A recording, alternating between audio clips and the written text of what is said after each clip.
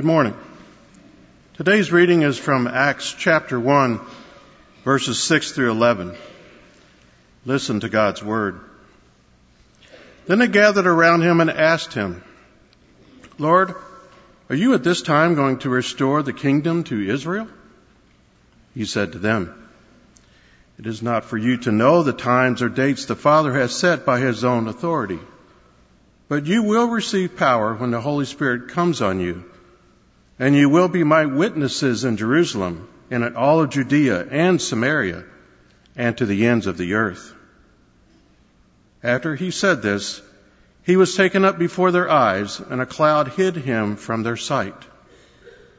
They were looking intently up into the sky as he was going, when suddenly 2 men dressed in white stood beside them. "Men of Galilee," they said, "why do you stand here looking into the sky? This same Jesus, who has been taken from you into heaven, will come back in the same way you have seen him go into heaven." This is the word of God for the people of God. Thanks be to God. Thank you, Jerry. Well, if you've been here for the past few weeks, you know we've been in a series dealing with the idea of sharing our faith with others. And last week we showed you a little video story of someone who shared their faith with someone else and how that impacted their lives. We call these fishing stories, and we've got another fishing story for you this morning. So I direct your attention now to the monitors as we hear about Mindy and Aaron.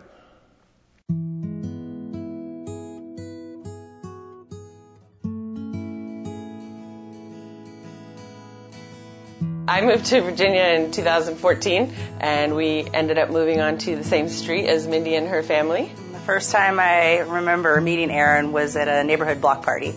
And I just remember thinking, man, she is lively, she's outgoing, she's funny. And from there, we just started to hang out with our daughters and go to the playground, and we started to get to know each other. Well, we would go on these walks at night, and, it was pretty casual. We could recap our day and talk about the girls and this and that, and my California native self getting accustomed to Virginia. One night we were walking, and we started talking about marriage, and Erin let me know about many of the struggles that she was having in her marriage, and we just talked about that, and that's when I first started to get the feeling that I needed to invite her to church. I would go home at night after those walks. My heart would just be so heavy, and I would pray to God. I would say, "God, please, just give me the courage, make me fearless to ask Erin to church." And I kept praying that, and one night I really felt like the Holy Spirit was like right in my ear saying, "Mindy, share me, please, share your faith, share me with Erin." So I don't remember exactly what I said that night, but something to the effect of, "Hey, Erin, I'd really love it if you'd go to Ebenezer with me. I think it's a really safe place for you to learn about Jesus, and I think it would really help you with the struggles that are going on in your life right now." I finally decided to come to Ebenezer when Mindy invited me for the third time. Talk about some perseverance, that one over there. She asked the second time, and I don't remember what I said, and probably 2 months or so after we began walking, possibly 3, she asked one more time if I would come to Ebenezer, and I thought about it, and the God honest truth, there was no reason to say no. I was the only person standing in my way, and so I said yes. I believe that my faith has changed from inviting Erin to church. It just reminded me how God uses all the pieces in your life for good. He is so big, and it's just reminded me that sometimes it's okay to be uncomfortable, and it's okay to get out of your comfort zone to do things for Him and help grow His kingdom. I've had a lot of changes in my life. The simplest one is that I can find a lot of simple joys in everything, and I'm able to give praise about just the simplest things, and that's awesome. I remember doing the miracles Jesus performed recently, and through that sermon series, I just thought, that's Mindy and her family. That's a miracle that she was placed in my life, and that somebody, the Holy Spirit, was nudging her to keep asking me, because through our friendship, I've found my faith, and I've become a Christian, and I'm an active member here at Ebenezer, and so I've had a lot of growth. I really want people to know that through Erin finding Jesus, she lives her life now with the grace and love of Jesus. She seeks God out first in everything she does, everything. And it's really made a difference in her life. While she still has the same struggles, she's praying and she's seeking God's will for her life right now.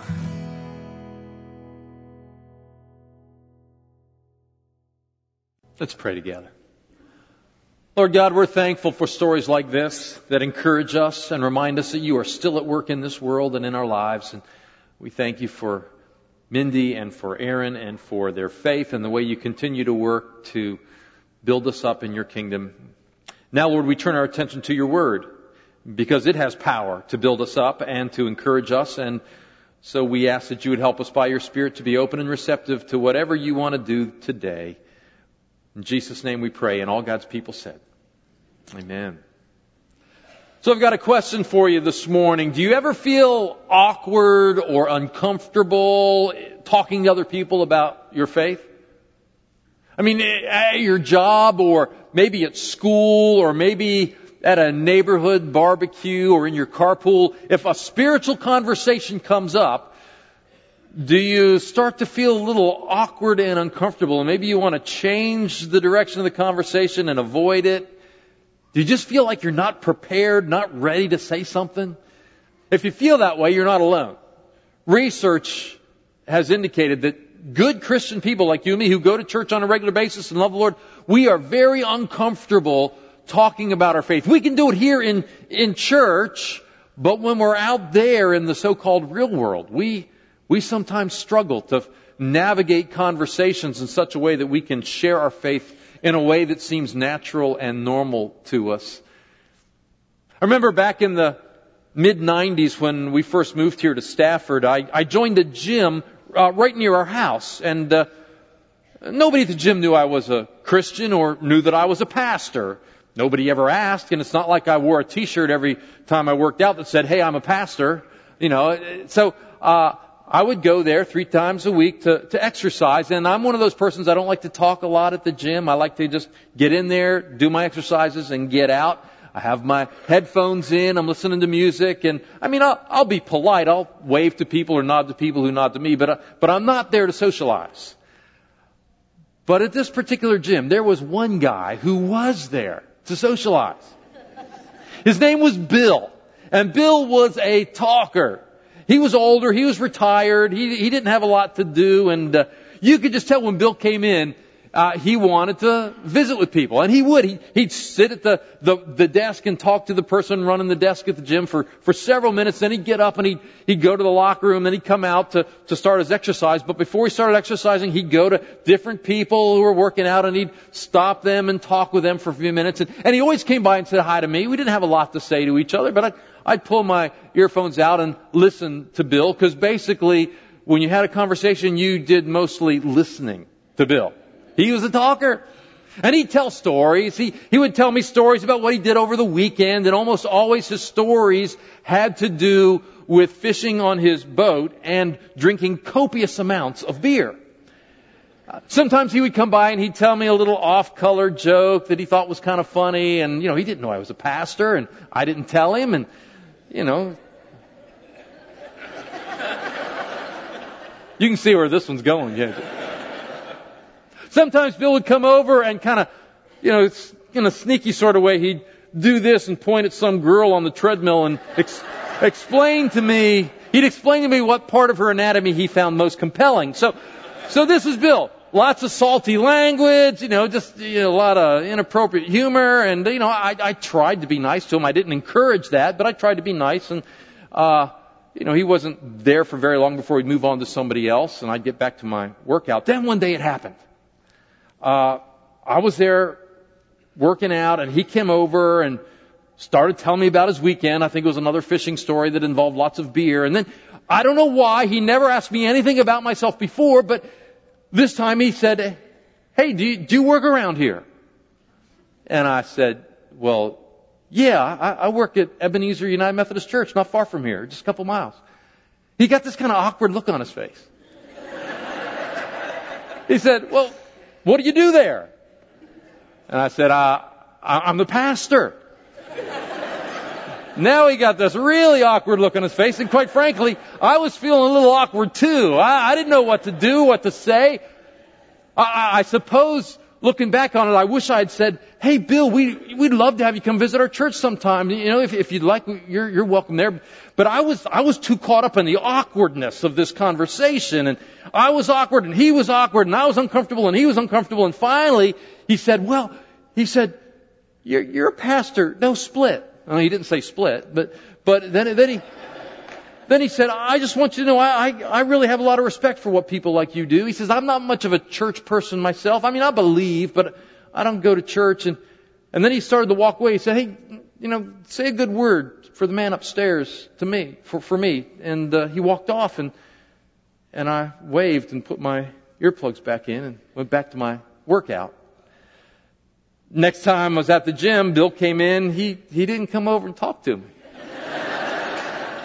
He was polite. He waved from a different distance, but he didn't come over. And I think maybe I scared him off. I don't know. But I tell you that story, though, because I think it illustrates what we all sometimes intuitively feel. You know, when we're here in church, talking about God and Jesus and spiritual things seems natural and normal. But when we leave this place and go out to our communities, to our places of work, to our neighborhoods, to the ball fields, wherever we go, when you get in spiritual conversations, it feels kind of awkward. You wonder if it's even appropriate. Right? There are two dimensions to church. One is called the church gathered. When we come together on Sundays to worship, we're the church gathered. We gather together to celebrate God's grace and goodness and to give Him thanks and to remind ourselves of who we are as His people. That's the church gathered. But there's another dimension of the church. It's the church scattered. When we leave here, we go out into the world to be the church. See, there's never a time when we're not the church. We're the church here. We're the church out there. We kind of understand how to be the church here. We're not sure how to be the church out there, the church scattered. And so we struggle when conversations start to take a spiritual turn because we don't know exactly what to do. So welcome back to our series called Go Fish. And in this series, we're talking about how to have conversations about spiritual things with people in a way that seems natural and normal and hopefully not too awkward. But I got to tell you, it's going to be a little awkward when you're out there because we're not used to having conversations outside of the church gathered. And in this series, we're calling it Go Fish because we're looking at how Jesus, when He called His first disciples, the first 4 disciples Jesus called were all professional fishermen. And when Jesus called them, He said to them, "Hey, you've been out there fishing for fish. Now follow me and I'll teach you how to fish for people. You've been fishermen. Now I'm going to teach you how to be fishers of men." And so Jesus taught the disciples how to reach out and have spiritual conversations and invite people to be part of His kingdom because the kingdom of God only grows by invitation. And so we've been looking at that. And this morning's scripture lesson is another important part of this story. Jesus now has died on the cross and risen from the dead. He's appeared to His disciples many times. And He's now just about ready to go back up into heaven until His second coming. We don't know when that's going to happen, but we know He's coming back. But just before He left, He gathered the disciples together one more time and He said, "Now listen, I'm going to send you the Holy Spirit. And when the Holy Spirit comes upon you, you will receive power to be my witnesses." He uses that word witness. And that word witness is actually a legal term. It comes from the courtroom. You probably know what it means. A witness is someone who in a court of law gives testimony about what they've seen, what they've heard, what they've experienced. And the goal of the testimony is to convince the jury of whatever it is that the lawyer is trying to prove or disprove. And so the purpose of a witness is to help make an argument in favor of something. And so Jesus is telling His disciples, you're going out in there in the courtroom of the world, and you're to be witnesses. You're to give testimony as to who I am and what I can do and what I continue to do, in hopes that people will see that, and as the Spirit helps, will be persuaded to be part of my kingdom.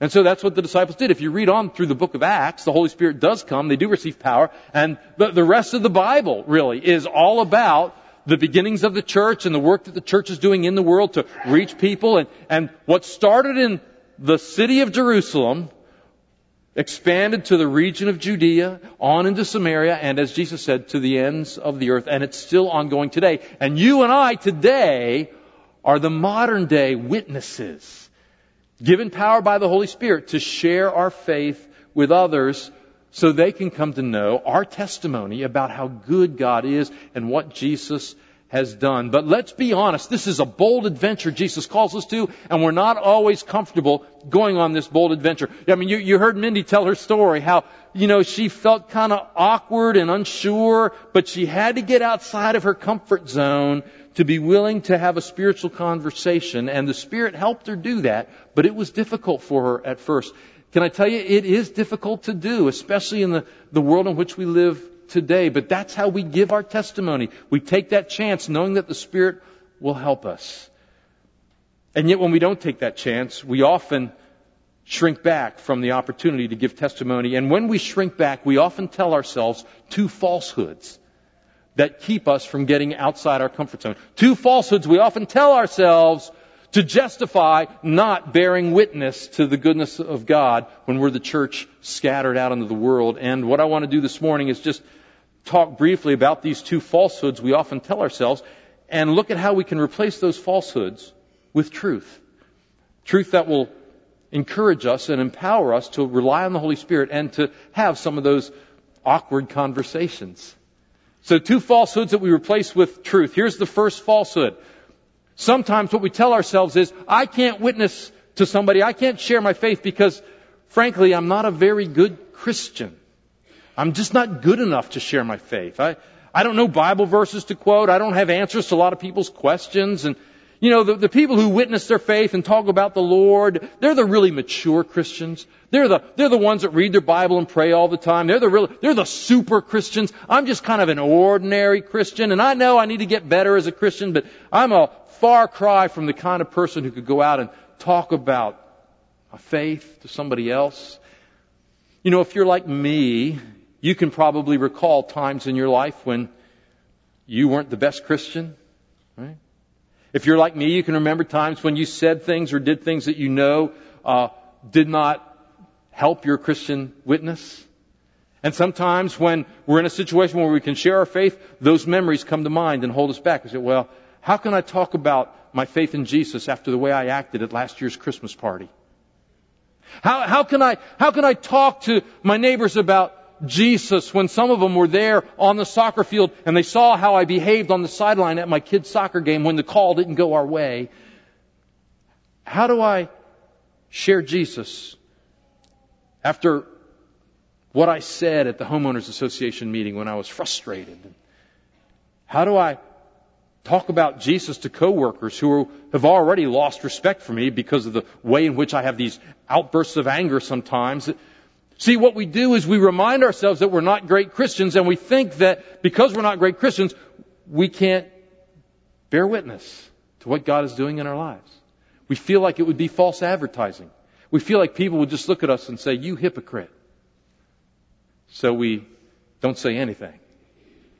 And we just hope we'll get better as Christians, and then maybe someday we'll say something. But, the word hypocrite is an interesting word. There are really two definitions of a hypocrite. One definition of a hypocrite is someone who is intentionally phony.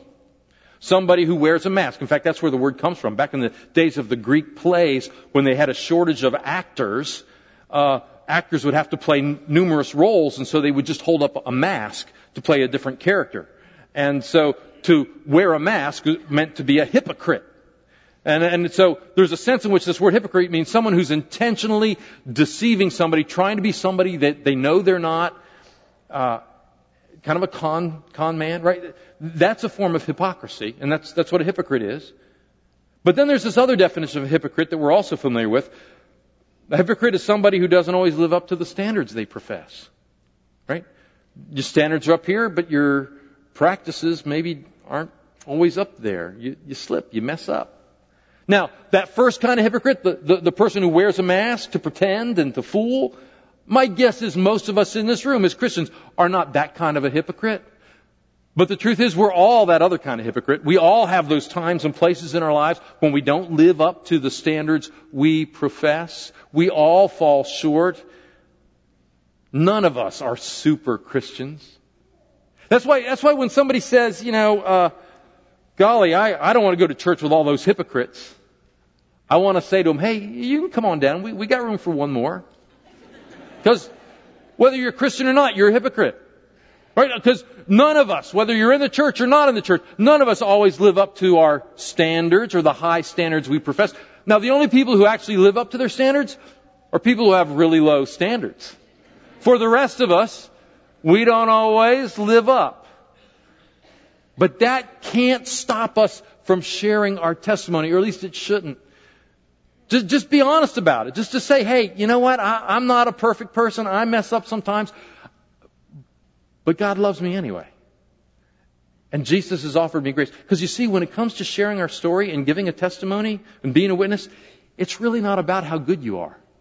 It's about how great Jesus is. Amen? See, that's the key. You don't focus on how, hey, I'm so good, you ought to be like me. That's not witnessing. That's bragging, and that's wrong. You say, look, I'm a fallen sinner like everybody else, and I don't always live up to my standards, but God is working on me. I'm trying to grow in my faith and get better. But here's what I know: when I stumble and fall, Jesus forgives me. God still loves me. I mean, what we do matters, certainly. You want to pay attention to behavior. The Bible says we're ambassadors for Christ.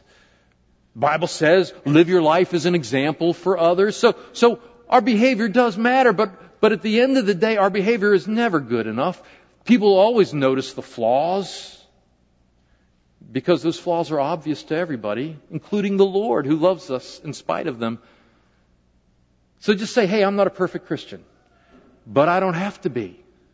And I'm not going to be. I'm a growing Christian who sometimes has good days and sometimes has bad days, but on all days, God loves me and Jesus died for me and the Holy Spirit is helping to make changes in my life.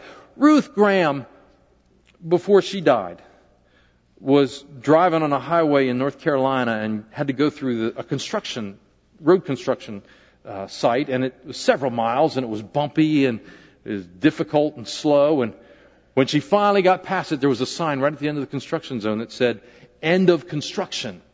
Thank you for your patience." And Ruth decided on that day, that's what I want on my tombstone when I die. End of construction. Thanks for your patience. And when she died, that's what they put on her tombstone. And the same is true of you and me and everybody in this life. We're under construction. So people just have to be patient, and we have to be patient with other people. See, it's not about how good I am. It's about how great Jesus is. And so you can just say to people, look, I'm not who I'm going to be, but praise God, I'm not who I used to be either. I'm in process. And when we understand that, we realize I can give a testimony. Because I may be a hypocrite, but I'm a forgiven hypocrite. I'm a redeemed hypocrite. I'm a hypocrite who the Spirit is working to make me better. He who began a good work in me will bring it to completion. And until that day, I got to bear testimony and bear witness. So that's the first falsehood. The first falsehood says, I'm not a good enough Christian to bear witness. And you replace that with the truth. It's not about how good you are. It's about how great Jesus is. We're all in a process of growing. Now, here's the second falsehood that we've got to we've got to overcome. The first falsehood that says, I can't bear witness because I'm just not good enough. The second falsehood says, I'm just going to let my deeds do all the talking, and I'm not going to say anything. I'll just live a Christian life and be a nice person, and people will just see the light shining in me and through me. I don't need to say anything. I can just demonstrate what it means to be a Christian by how I live my life. And this is kind of the opposite side of the coin of the first falsehood. The first falsehood says my actions aren't good enough, so I'm not going to talk about it. Second falsehood says my actions are pretty good, so I don't need to talk about it. Now, it is true that actions speak louder than words. Actions matter. We've already said that. People would rather see a sermon than hear one any day. There's some truth to that. But hey, let's not assume that people see your good life and automatically come to the conclusion, oh, they must know Jesus. Right? Let's not assume that because you're a nice person, because you took a casserole to your next door neighbor after their back surgery, or that you give blood, the community blood drive, or that you go to the homeless shelter once a week, or you don't assume because you're doing that sort of thing that people automatically figure it out. Oh, you're a Christian. Jesus is working in you. How can I have that? That doesn't happen. It just doesn't. The truth is, deeds, actions, add credibility to our words, but they don't replace our words. We must share verbally our faith. We have to declare the glories, the Bible says, declare the glories of Him who called you out of darkness and into His marvelous light. Tell the good news, the Bible says. You know, the early Christians, when the church spread and grew and Christianity was like a wildfire taking over, the early Christians were known for two things. They were known for their compassionate, sacrificial good works, but they were also known for their bold proclamation of the good news. It was both doing and telling. In fact, when the early Christians would pray, you read the prayers of many of the early Christians in the Bible, you'll notice they don't pray for comfort, they don't pray for security, they don't pray for an easy life. You know what they pray for? They pray for boldness, courage, opportunity to tell the world what Jesus has done for them. And the church spread like wildfire. There's that old hymn, I love to tell the story, right? You gotta tell the story. You gotta be willing to say something. Notice how Mindy had to get over her fear. She couldn't just be a good friend by just listening. She had to say something. And when the Holy Spirit began working on her, she said, I gotta tell Erin, I gotta invite her to church, I gotta say something. She didn't say to herself, well, as long as I'm just a good friend to Erin, she'll figure it out. She didn't do that. She knew. About 9 years ago, Mercedes-Benz did a commercial. It was sort of a mock interview with their CEO. It's kind of like a 60 Minutes kind of commercial.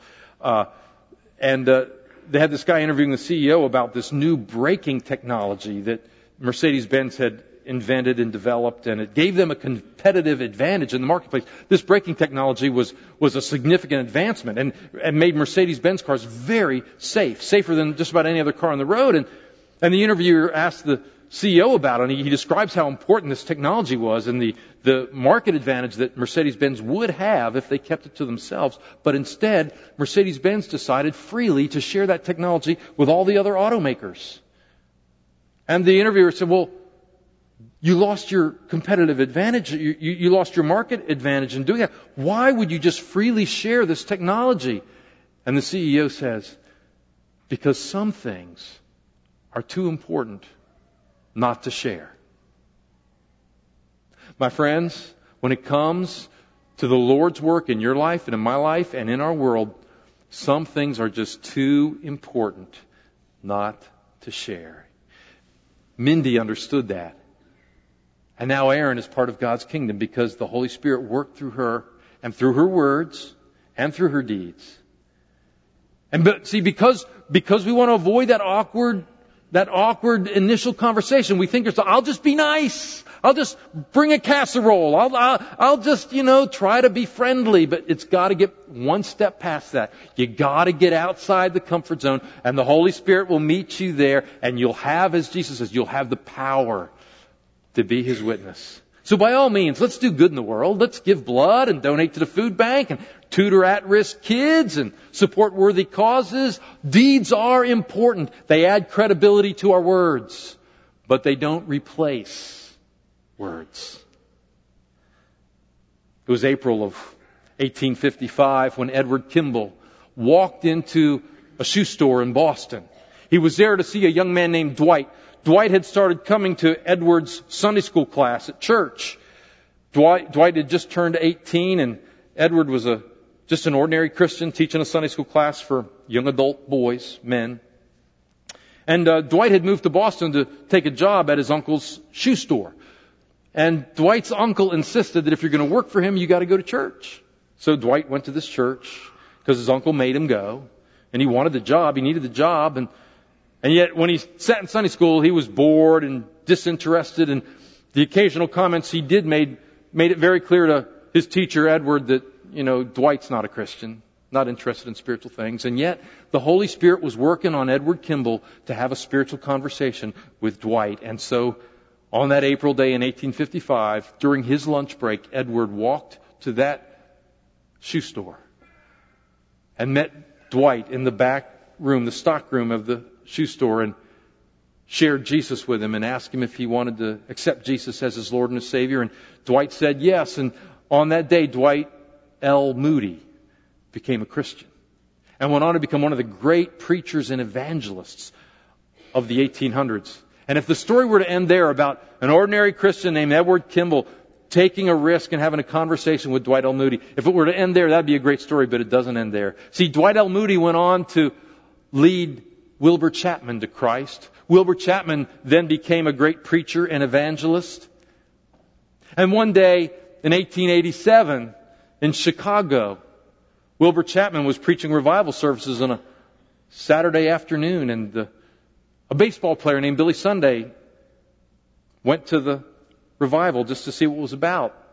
Happened to have the day off, wasn't playing ball that day, and actually went to just kind of mock the Christians. But as Wilbur preached, Billy Sunday felt the conviction of the Holy Spirit, gave his heart to Jesus. And maybe you've heard of the name Billy Sunday. Billy Sunday went on to be a great preacher and evangelist, led many people to Christ. One of the persons he led to Christ was a guy named Mordecai Ham.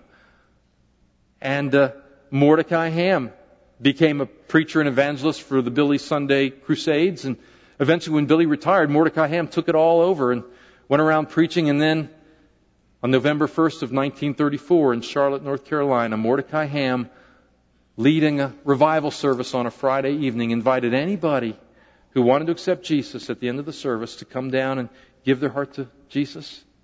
And a few people did. One of them, a tall, lanky 17-year-old named Billy Graham. And Billy Graham has gone on to reach a few people for Christ. An estimated 12 million have come to faith because of the Billy Graham ministries. From Dwight Moody to Wilbur Chapman to Billy Sunday to Mordecai Ham to Billy Graham and beyond, the kingdom of God expands throughout the world by invitation. And yes, you can say, well, all those guys were all professionals. They were preachers and evangelists. Yes, but where did it all start? It started in a shoe store with an ordinary Christian named Edward Kimball, who was willing to get over his awkward feelings and have a conversation. Because Edward knew that when it comes to being a witness, it's not about how good you are. It's about how great Jesus is. And kindness is important. It adds credibility to your words, but it doesn't replace words. You know, I don't know whatever happened to Bill, the guy at the gym. That gym actually ended up closing a few years later, and I went on to another gym, and I've never run into Bill since. I don't even know if he's still alive. But sometimes my mind goes back to that day. And I try to imagine how I could have had a different conversation with Bill and what I could have said and how I could have said it. And the Holy Spirit then reminds me that there's no room for regret. There'll be other opportunities. I just need to be willing to respond when the Holy Spirit leads me and not force something, but be willing to share something when the time is right. Because this is a bold adventure we're on, and it requires some boldness. And Edward Kimball, if he were here, he'd tell you. Aaron and Mindy already told you, so let me just encourage you. Go fishing for people. Be a witness. Wherever life takes you, when the opportunity presents itself, don't be afraid to say something. Because some things are too important not to share. And who knows what God might do through ordinary Christians like me and you.